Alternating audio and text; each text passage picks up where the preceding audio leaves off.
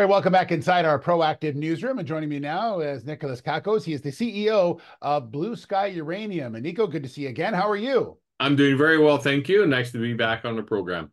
Yeah, so big news out about an updated preliminary economic assessment for Ivana. That's a deposit in Argentina. We'll talk about the report in a second, but maybe just remind everyone a little bit about that and some of the work that has gone into this.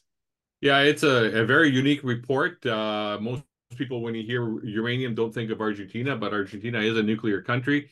And what we have is discovered in southern Argentina, the Ivana deposit, which forms part of a brand new uranium vanadium district that has potential to rank amongst some of the largest world-class districts in the world. And with deposits that seem to be situated fairly close to surface, so amenable to very potentially very low costs for operations. So, Nico, let's talk about the report itself. This is an updated preliminary economic assessment building on the work that you'd already done there, right? That's right. We've done a lot of work on this. We've defined a deposit that already ranks as Argentina's largest deposit, and in fact is the most advanced deposit in that country. But the PEA, what it does is it has improved all the metrics in terms of economics. It made the project much more robust in that now we've been able to move most of the inferred resources over pretty well almost all of it into indicated. So there's a lot more confidence and a lot less risk involved there.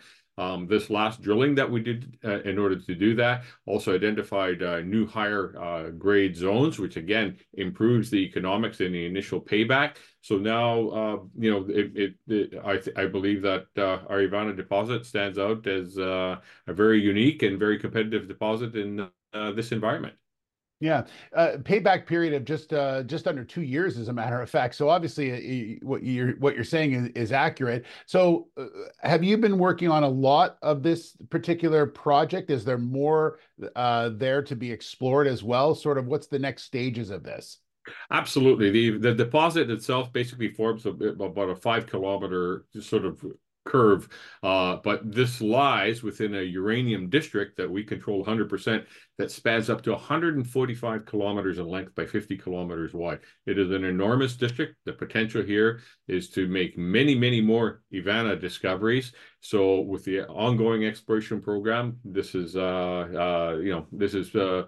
the potential to grow substantially and to really emerge as a new world class uranium vanadium district and deposit. Yeah. And lastly, Nico, what does this do for the company to have, you mentioned that not people think of that area as uranium. And as we know, uranium is going to be critically important going forward and around the world. So what does this mean for where the project is and more importantly, for where the company is pushing it? Well, that's lots of positives there. In terms now, as the world moves towards electrification, and we're looking to decrease our carbon footprint, we're looking for safe, secure, reliable, carbon-free baseload energy. Uranium is right now the only way that we can really achieve that.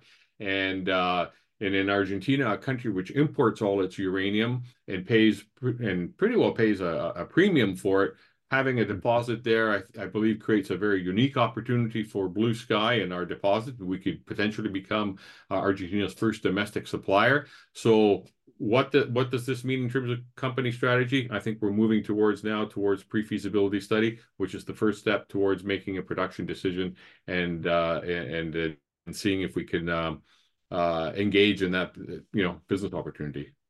That makes a lot of sense. Nico, thanks so much. Great to see you again. And congratulations on this. Very exciting times. Great. Thank you, Steve. All right. Nico Kakos, the CEO of Blue Sky Uranium.